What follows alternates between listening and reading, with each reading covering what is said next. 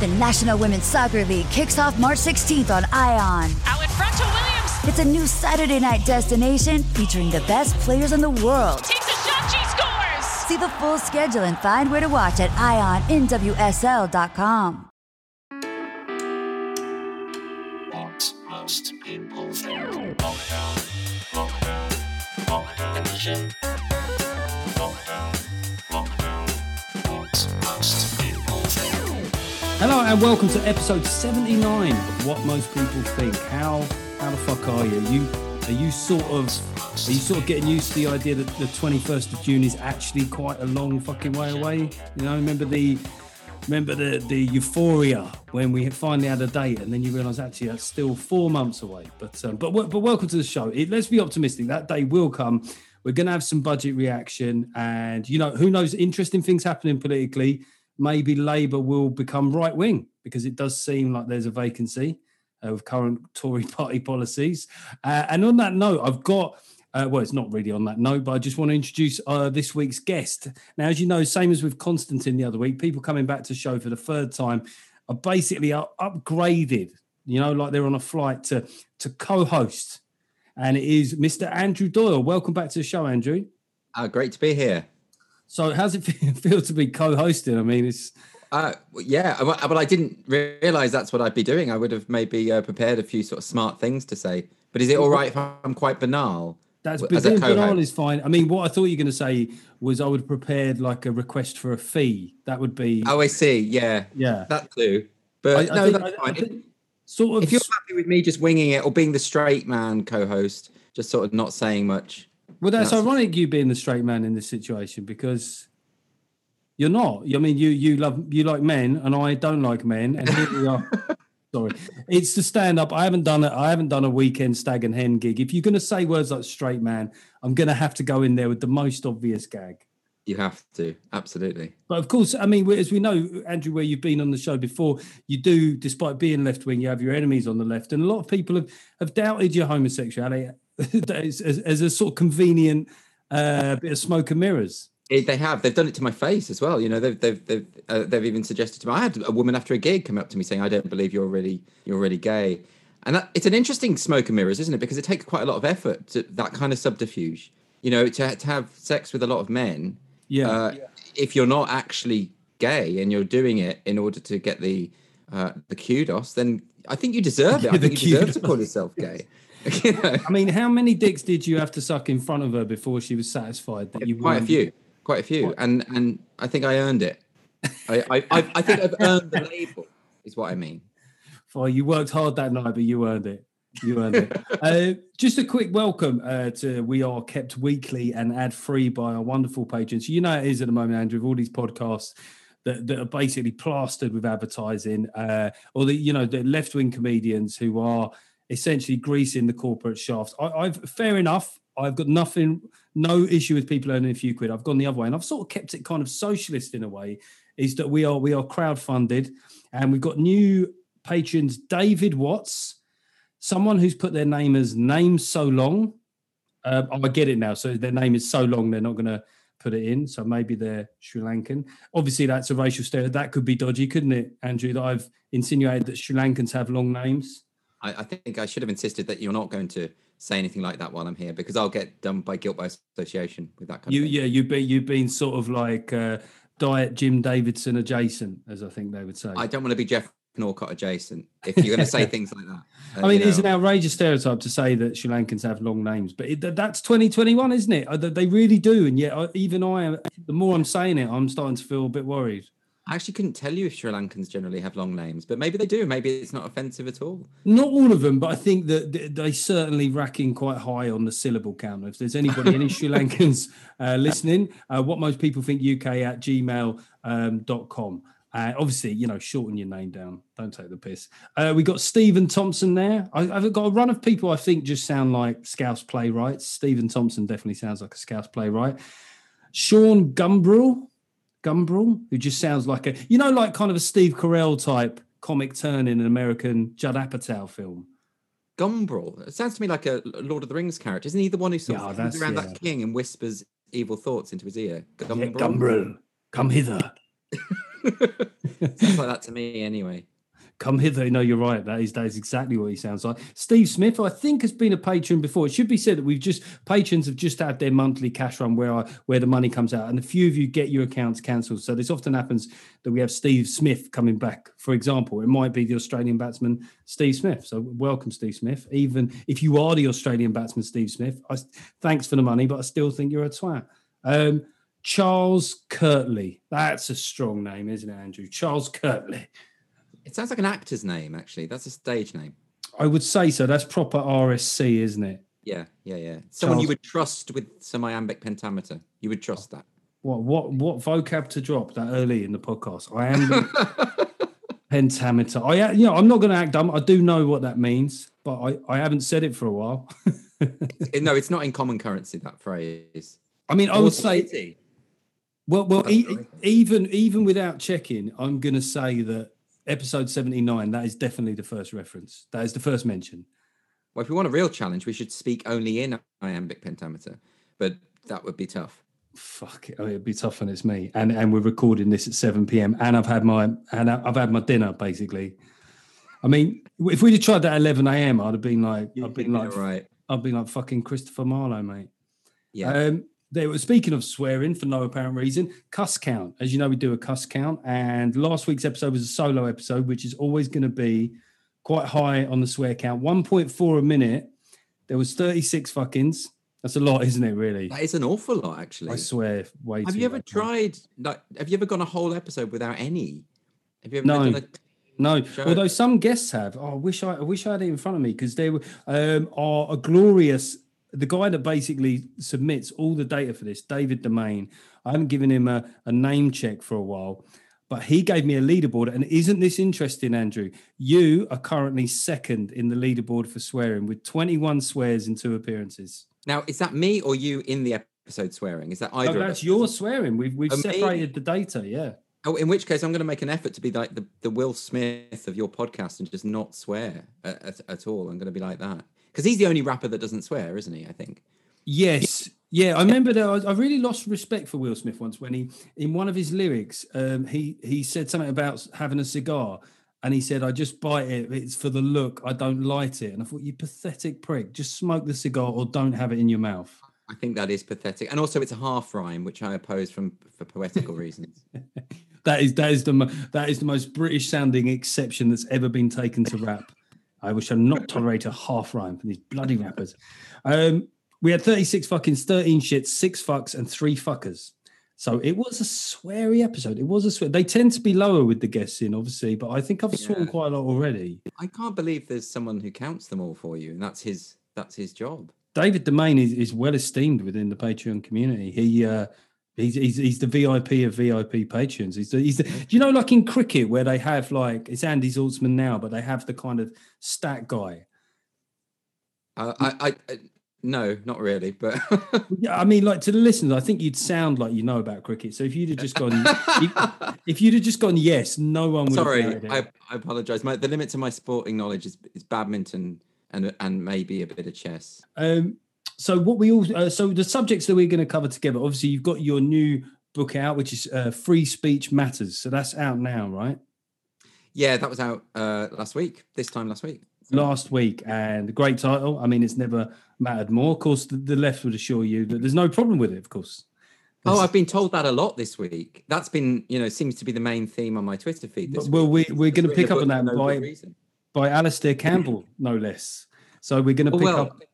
Yeah. Well, we could talk about that later if you like, but. No, we are definitely going to get into that. What I do ask of guests is if they can think of a thank you and a fuck you for this week, something that you're grateful for and something that's really pissed you off. I will, if you want me to lead off, I'll go for a fuck you on replacement face masks. You know, when you're out and you've forgotten one, and you just buy one.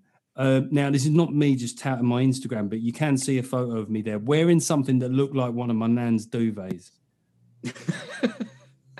Yeah, that's not a good look. That's not a good look. Have you got a thank you or a fuck you? Yeah, I think thank you wise, I did the book launch, the official book launch yesterday over Zoom. I've never done something like that, and it was so it was quite it was quite exciting actually, because there were more than 500 people there. I didn't expect that many people to Nice. show up, and it was the questions were really interesting. I was expecting some people to sort of gate crash just to throw abuse, but none of that happened, and everyone was really sweet and friendly and supportive. It was quite emotional, you know. That's It's quite nice. nice to know that there are. I think it's because I spend so much time on Twitter where I'm just Yeah. fielding abuse that I forget that some people are actually quite interested in what I do, and that was quite a nice thing to And experience. also, no one's as bold. Zoom is another step up. I mean, it's not like a real gig, but equally, it's not Twitter. There's faces and there's names. Yeah, exactly. So people are a bit more well behaved. In terms of a fuck you, I was really dismayed. This story really got to me about the apparently every day in the UK during the lockdown, 10 dogs are being kidnapped, and that really bothered me. You know, it really got to me. I know we had Lady Gaga's dogs taken the other week, but Yeah, we know apparently it's good that she showed herself as being, not at all part of the liberal elite by offering a £500,000 I ransom and think. not. Yeah, the police have said don't do that. Don't offer. The Yeah. temptation is obviously to offer £500,000, but you shouldn't do it apparently. And but I just found it really depressing that how low do you sink to take someone's dog? And also because I'm looking into getting a dog at the moment, and I think I just found that a bit sad. It is sad. And also, do the dogs develop Stockholm syndrome in the same way that humans do? So, like, probably much easier, right? So they're going to they're going to like their captor within about an hour. They do. Every dog has Stockholm syndrome. You know, they all immediately love their captors. It's implicit in the state of all canines. It is. They're not like cats. In fact, there was a study came out last week about cats, and it confirmed what we all know. They're sociopaths. They don't care. They're It's just that if there's a fight, they're not going to side with you. That's what they're absolutely not. Whereas dogs are sort of like the Uncle Toms of the animal world, aren't they? They're what the left would call the coconuts. You know, like they're kind of like they want to be human. They cozy up. I'm actually losing respect for dogs as I'm saying this. They are a bit sycophantic, aren't they? They're sycophantic and they're needy, but they will eat you if you die. So they've got an edge, you know, which your friend won't do. I mean, the great thing about that is I sort of think my dog wouldn't eat me, but there's only really one way of checking. That's it. Not worth the experiment. Okay, right. Listen, let's crack into it. First up, let's have a quick recap of this week's budget.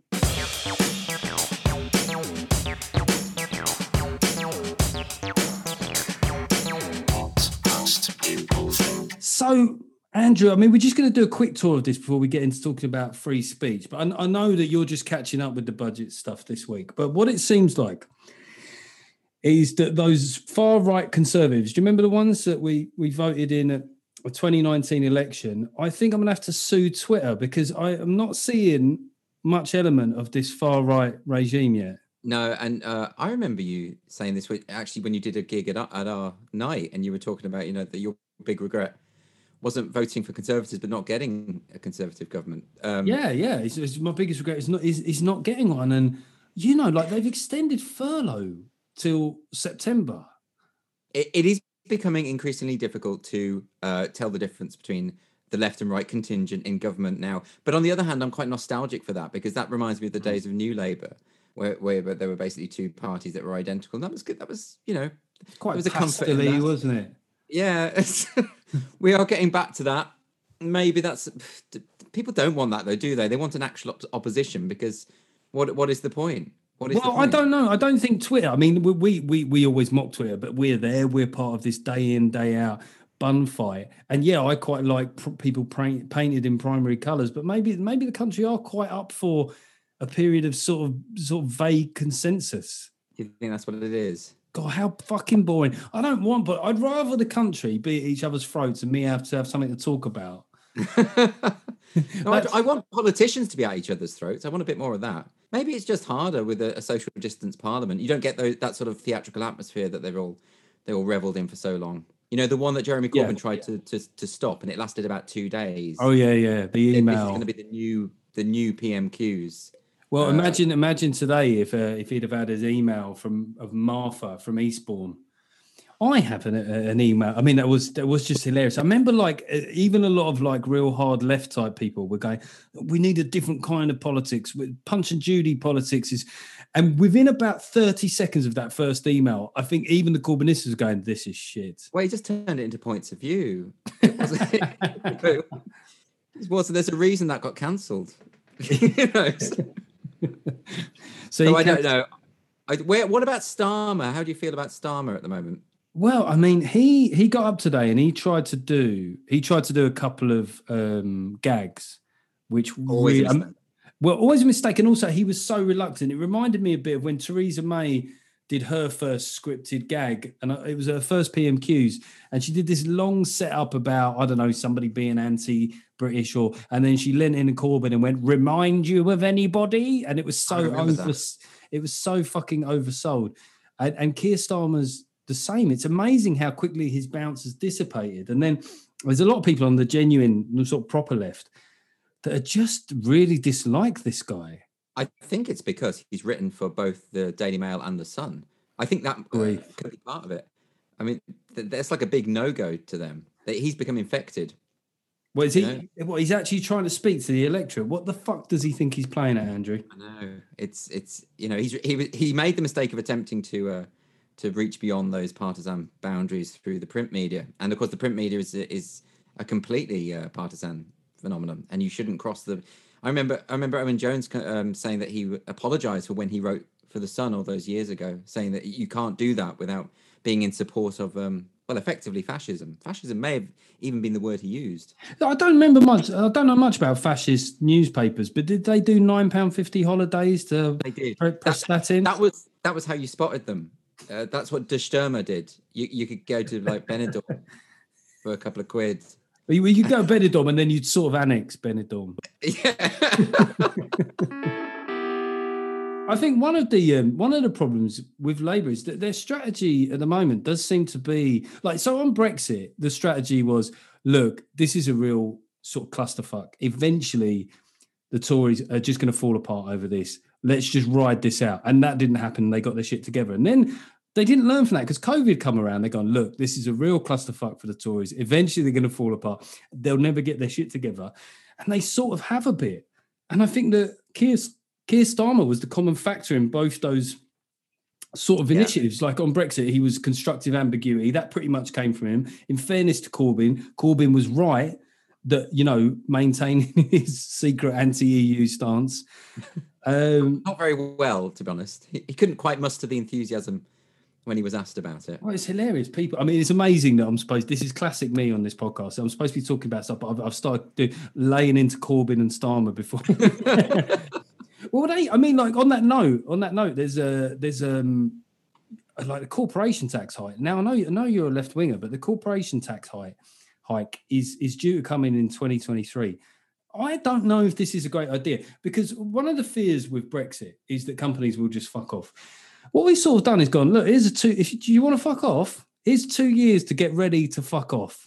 Because we're going to absolutely jack corporation tax up on you. Now, I don't know what your thoughts are on that, whether companies should be paying more corporation tax. I don't have a problem with corporation tax. I guess they're doing it at the moment because everyone agrees that, we've got to do something because we're in a bit of trouble, a spot of bother, you might say. And if anyone can sort of haul us out, maybe it is the richest among us. I mean, that would seem fair to me. You bloody communist, Doyle. Look at you. Look, as I let you talk, this is the kind of fucking filth you're bringing on my podcast with your right wing. Look, not only are you pretending to be gay, you're now pretending to have some left wing beliefs. It's just.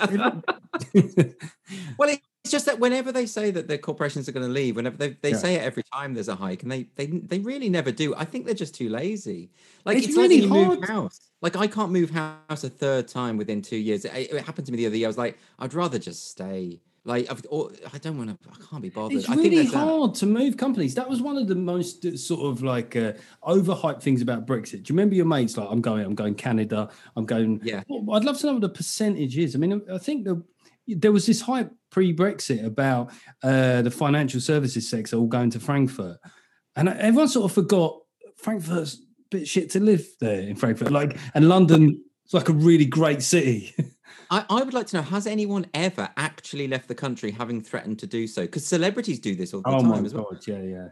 They always say this. Didn't who was that film director who directed Evita?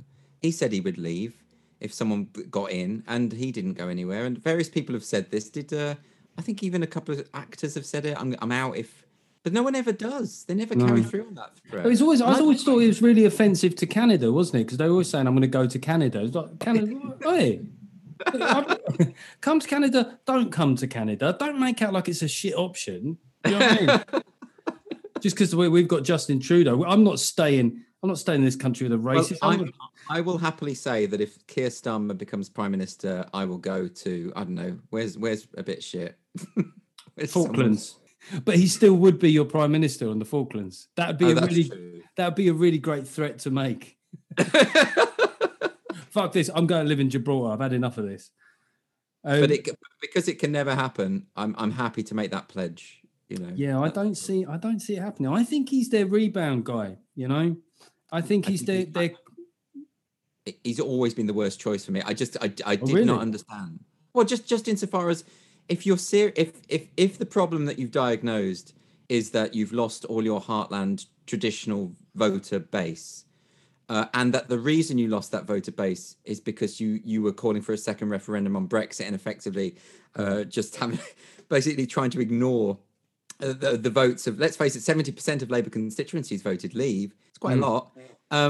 Then the person you want to replace as leader isn't going to be one of the ones who really pushed for the second referendum and pushed to stay in the EU. I just think it's an odd choice, you know? No, I think it's a very fair point, and I think maybe he's that guy. Like, you know, your mum gets divorced.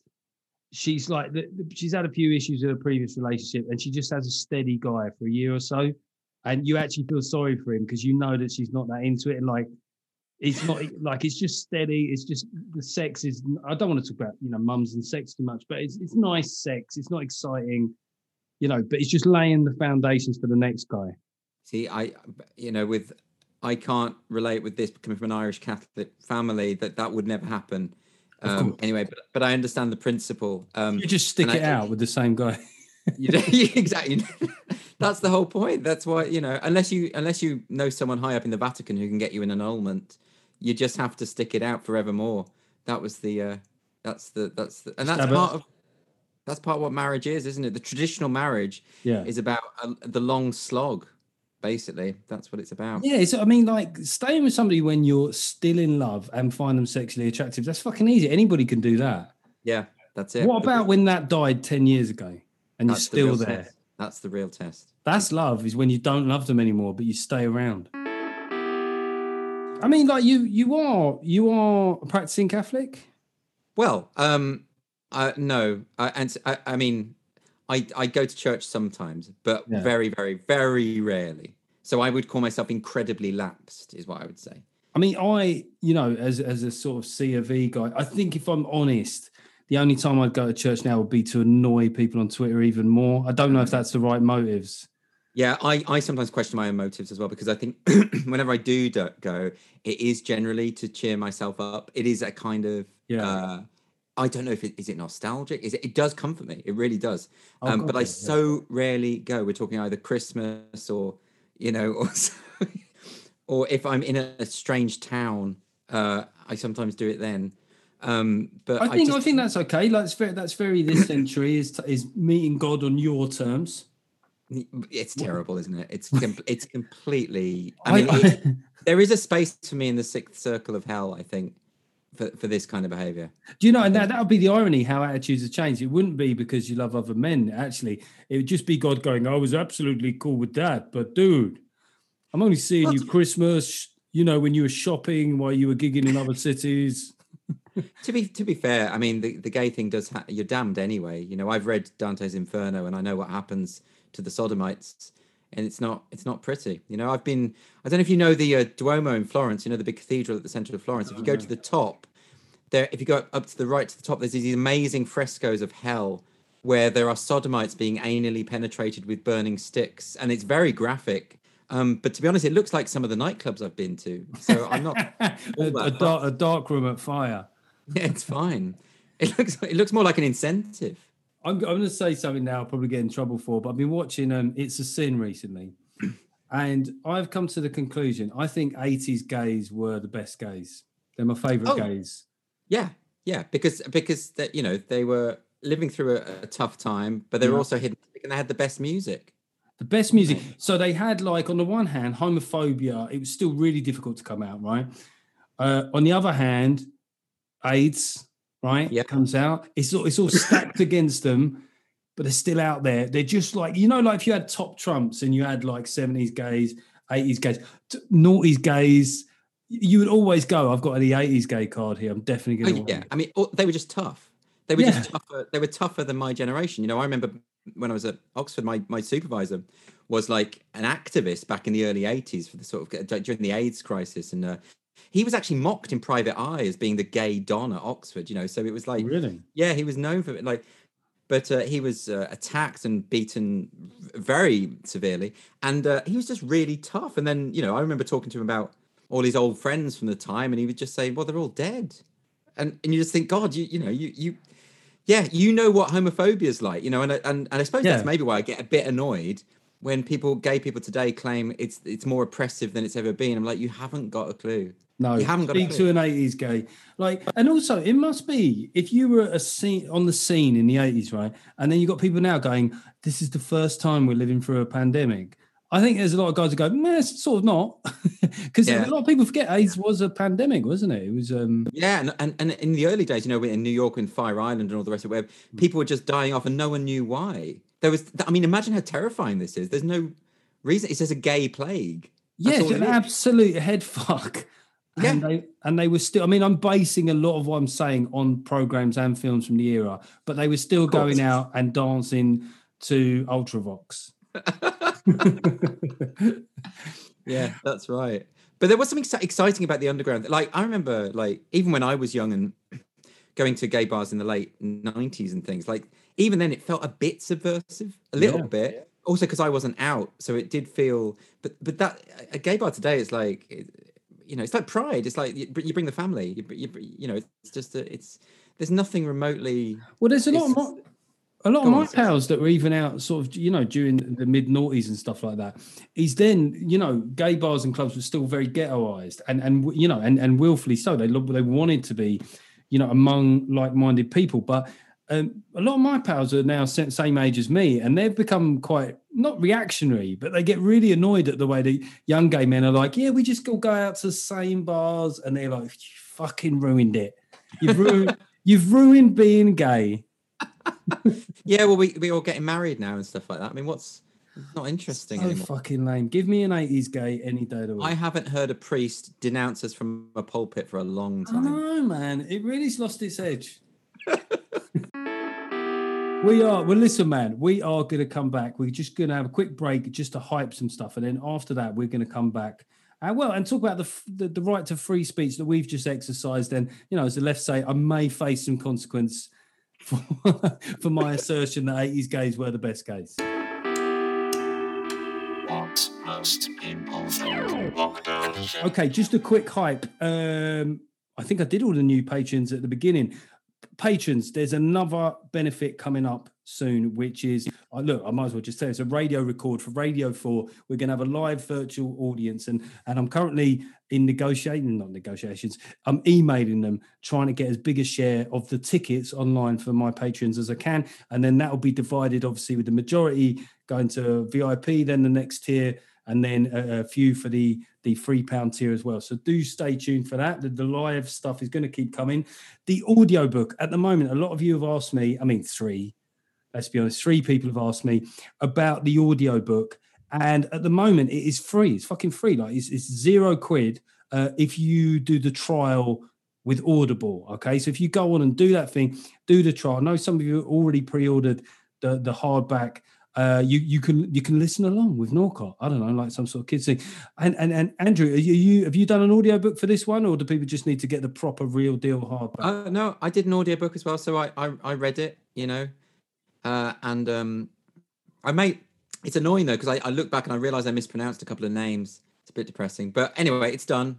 It's there. It's on record. So if you want to listen to that, I reckon that is when you do that, people finish the whole 10 hours, they'll go, fuck, I cannot believe you got those two names wrong. Well, you know what? Actually, they might notice because mine's a very short book, deliberately so. So okay. it's very noticeable, you know. And I had a sore throat on the day. It wasn't my best performance, but look, if you're happy to ignore all that, then yeah, get the audio. Was the sore throat because you were sucking all those dicks to prove to that woman that you were gay? That's what it was. Yeah. Actually, it was a different woman, but it was the same scenario. I have to prove it every day. To be honest, women aren't even saying that you're not gay anymore. You're going, no, no. I'm at this point. I'm just proving it to myself. It's a more habit at this point. Look, you could get both our audiobooks. You could get Double Teamed by Doyle and Norcott in your own house. You could have one of us in one ear and one in the other. And I think this is where I'll leave this metaphor.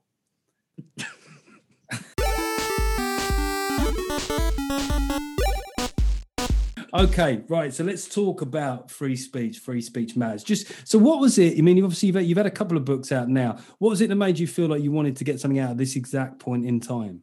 I was writing a different book. I was writing a book about the culture war and about the social justice movement, and that is that's a more substantial book. It's a longer book, and I was about halfway through, maybe not, maybe about a third of the way through, the publisher got in touch to talk to me about the book and about this idea of a free speech book, and it just hit me as being actually a really good idea to sort of clear this up first, because it underpins so much of the other book I was writing, and I was going to probably do a chapter on it, but actually I think it does sort of merit a book in its own right, and I wanted to write a short, kind of accessible book that takes on board the arguments of free speech skeptics in good faith, and doesn't just go in like a steamroller and says, "Oh, you're all idiots." Yeah. You know, I don't want that. I wanted to write something that could persuade people of the merits of free speech, and also understand why people are nervous about it. So that was the idea. And because it's a short book, I could write it just in a month, or it was about a month and a half, and get it out quite quickly. But also because it was reaching the point where there were so many stories. And it just became perfectly clear to me that people don't understand what free speech means anymore. And they don't understand why it's important anymore. And people are very flippant and casual about the way in which, for instance, our law enforcement agencies seem to be keen to monitor our speech all the time. We saw this with the big tech as well. People seem very casual about this idea of these sort of, you know, silicon tech giants with more collective power than any nation state, but none of the democratic accountability, just deciding what people can and cannot say. And more and more people I hear, even people I know and respect, just casually using phrases like hate speech as though it's a thing, as though it's something that we should just accept as now the norm. There's certain speech that you just can't say, and I just don't believe that. And so I thought, well, it would be quite a good thing to clear that up in my own mind as well, and just sort of try and clarify my point of view on all of this stuff. So that's why I wrote it. I mean, I'm going to be devil's advocate now and put over the side of the sort of basic, is mostly left-winger take or sort of suspicions about free speech, but I'm going to do it in a really whiny, annoying way as well, just so I still get to take the piss. Isn't it just websites exercising their own terms and conditions?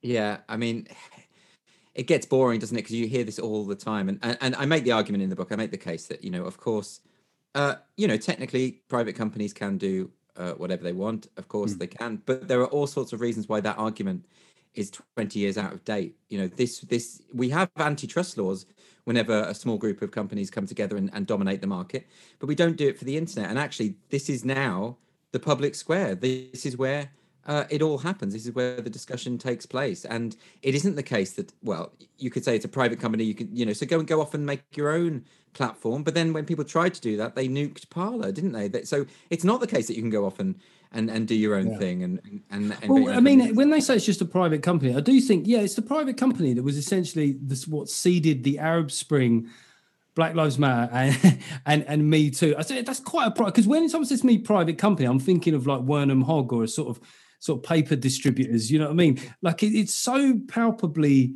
more than that. And I wonder if there is like this slight, and ironically, it's a term that the left like to use. There is this strange gaslighting where they're trying to pretend that something's not happening. I'd rather them just go, look, okay, we like these views.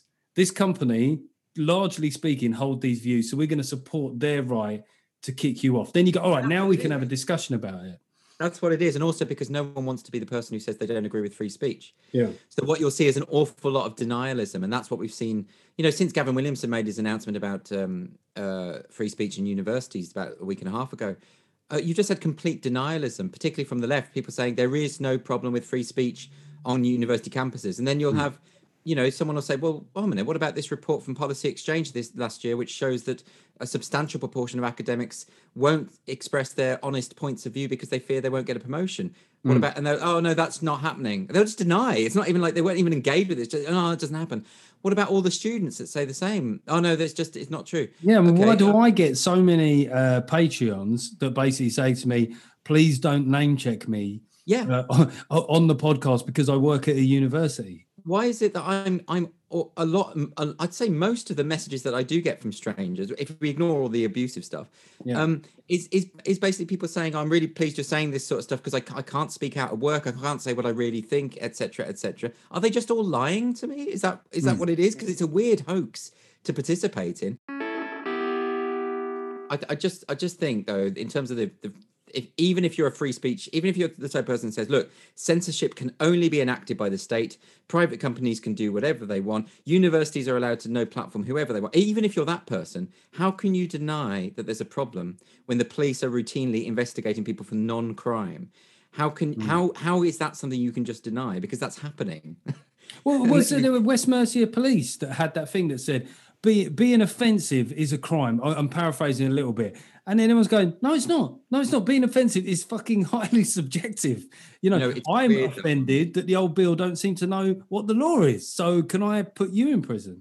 There's a couple of things about that. I've been thinking about this. So that was Merseyside police. And it was a viral image of them standing outside Asda, I think, with a big digital billboard. And one of the big slogans that came up was, you had it pretty much spot on. Being offensive is an offence, right?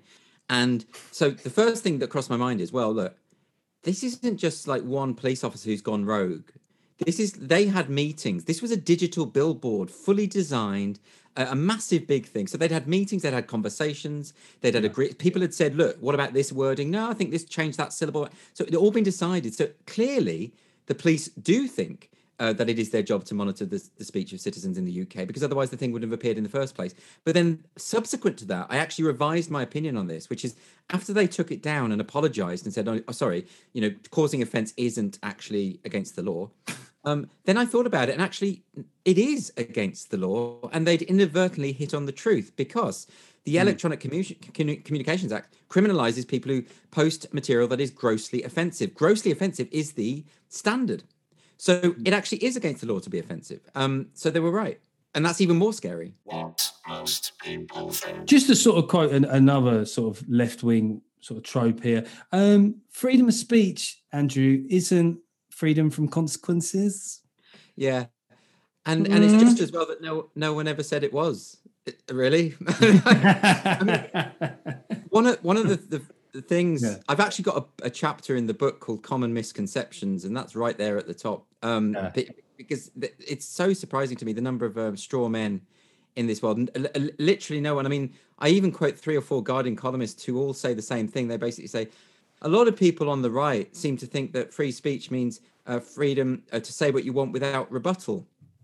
Literally no one thinks that. Literally no one has ever suggested that. Well, it's just ridiculous to think that that's even possible. It's not, but no one thinks. This is the thing. What shape would that take, where you could just say whatever the fuck you wanted, right? The hateful, racist, bile stuff, and everyone just go, "Hey, man, look, I respect your right to." No one's, and even the worst racist isn't expecting no pushback. Right. So, I mean, this is the thing. So, talk about gaslighting.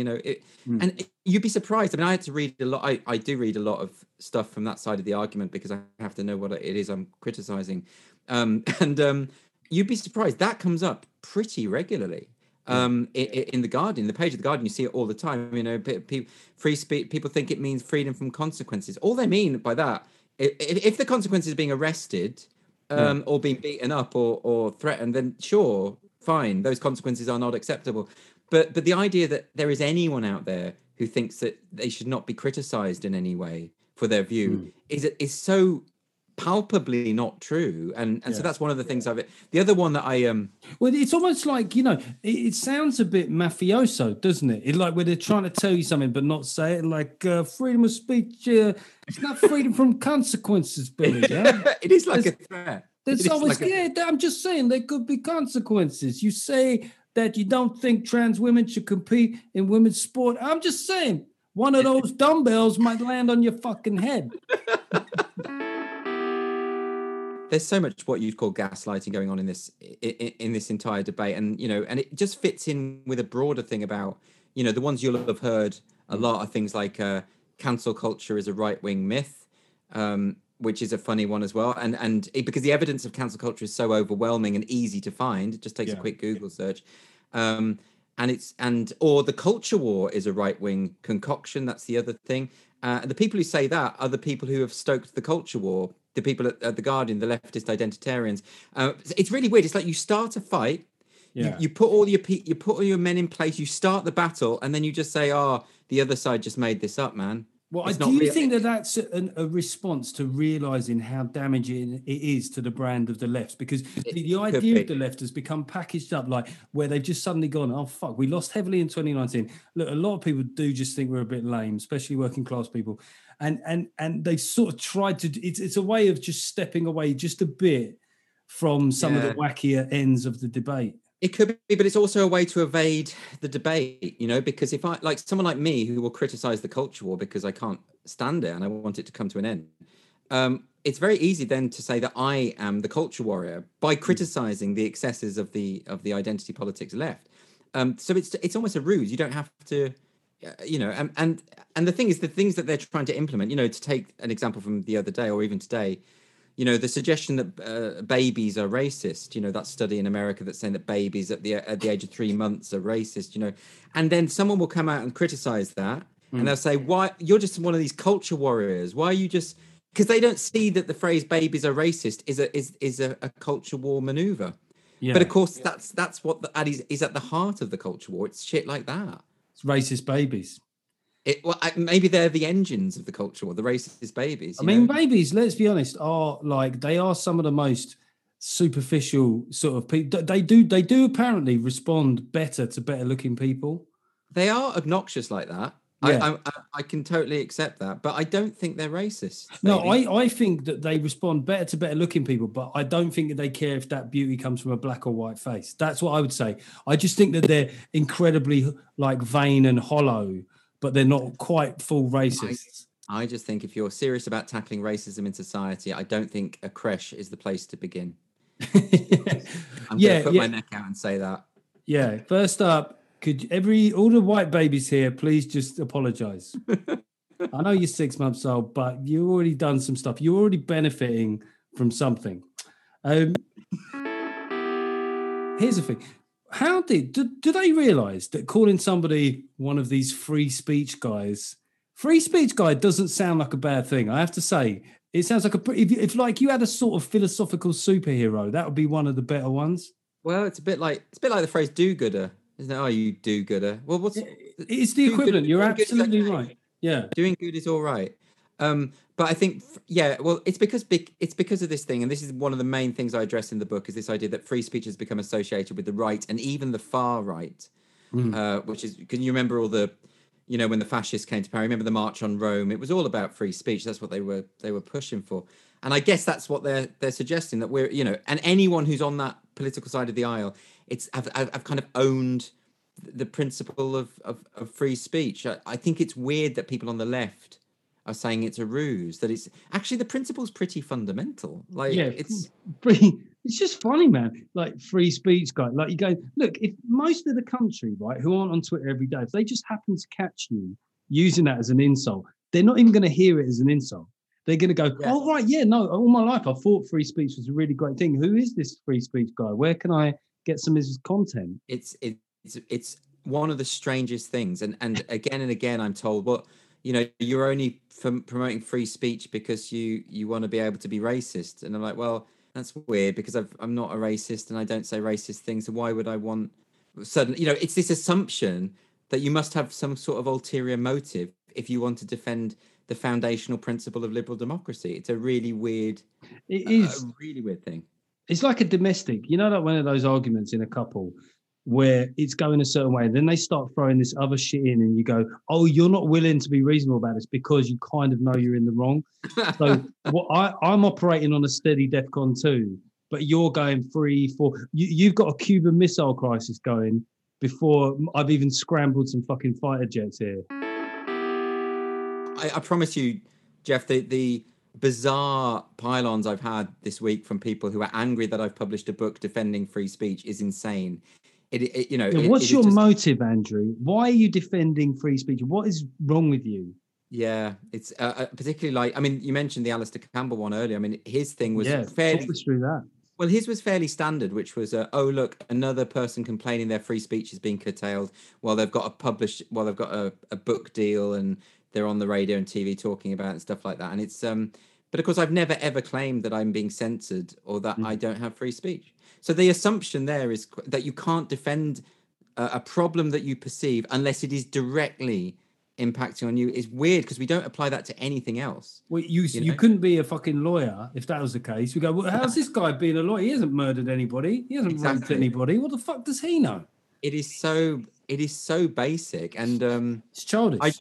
I did reply to him impolitely. I wasn't rude. I replied to him. I posted a screenshot from the book in which I say I've never been censored. I don't think it's likely. Basically just the thing he should have read before he criticised.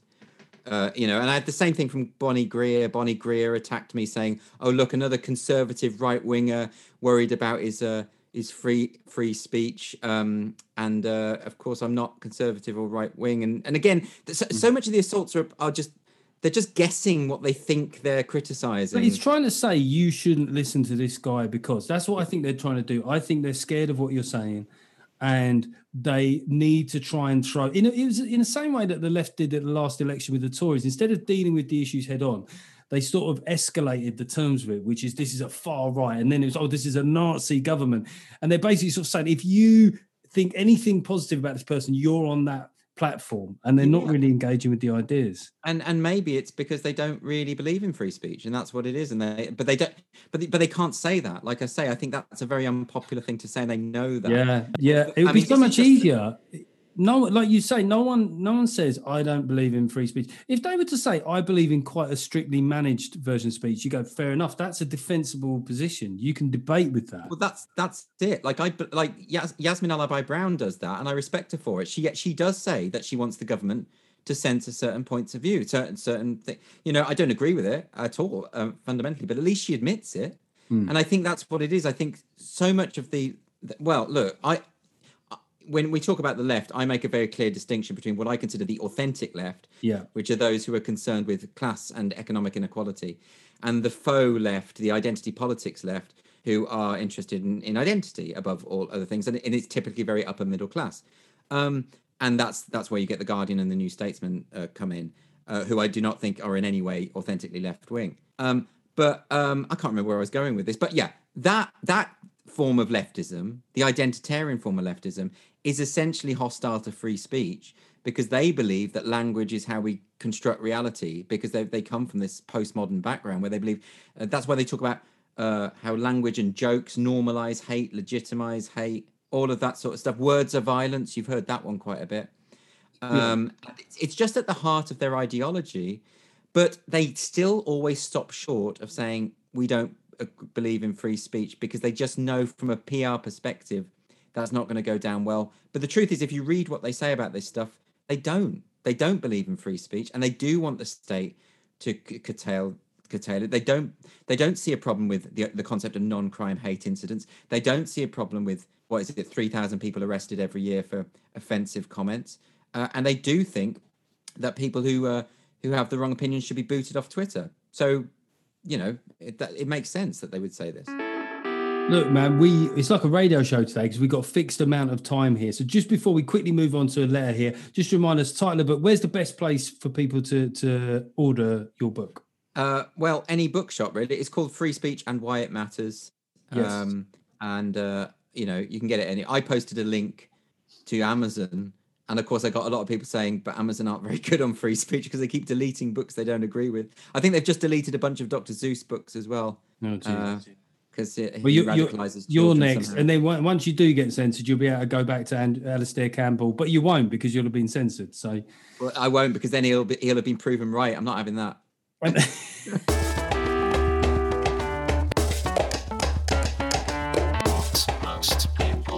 Okay, I was loving that chat so much. We have overrun a bit. Just one letter here. There was somebody that emailed me about a political fight. It seems very apt this week. Who would win in a fight between Nicola Sturgeon and Alex Salmond? Bearing in mind, it's been quite delightful this week to see her put on the stand and seeing how well she's coped with not being the darling of the liberal press. I always would have said Nicola Sturgeon, but Alex Salmond has been behaving like a gangster this week. Like he's actually been pretty, like he's perfectly prepared to see the whole SNP crash and burn. He's prepared to see his entire dream of an independent Scotland destroyed for the sake of revenge. That's pretty hardcore. You know? I must admit, I did think that about him. I was sort of watching it and I thought, well, you know, he seems like a wrong un telling the truth. And she seems like a half decent person lying for her fucking teeth. It was an interesting. I do think with her, like, you know, it's a stereotype about the Scottish to talk about how hard they are. But I do feel like Sturgeon is genuinely the toughest person in most rooms that she's in.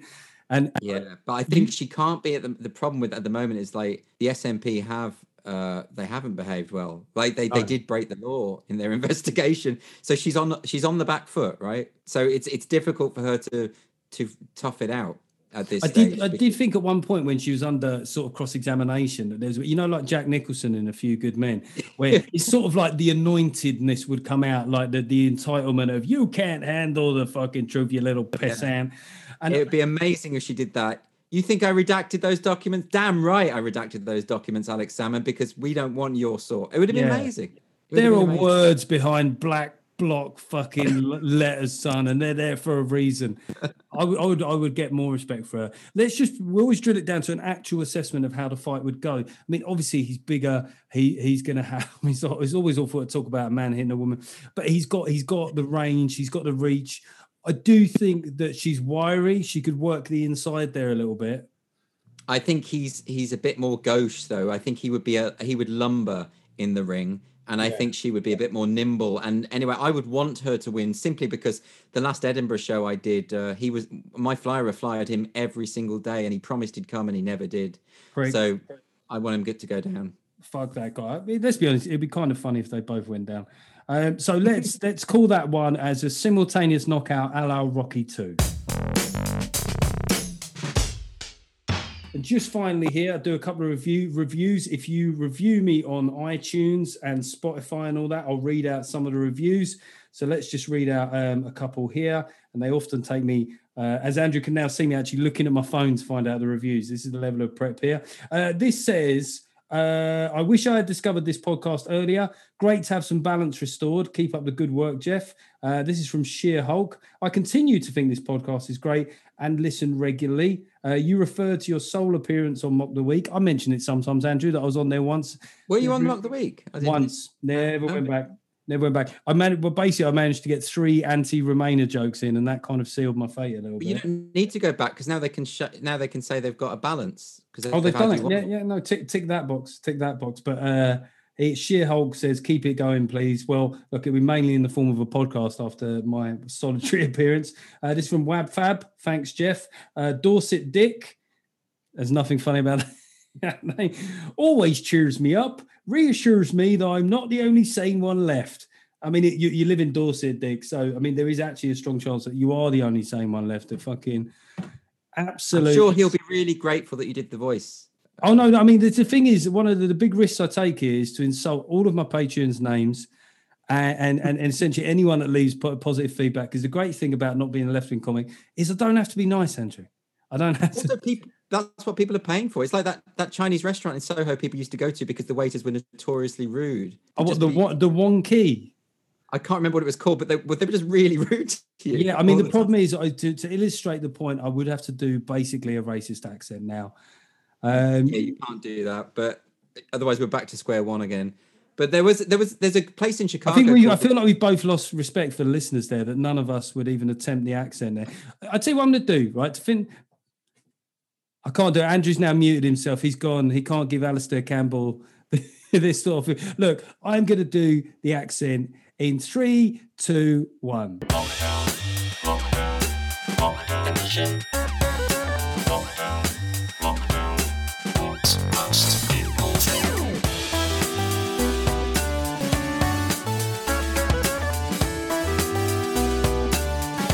Most people think. Edition.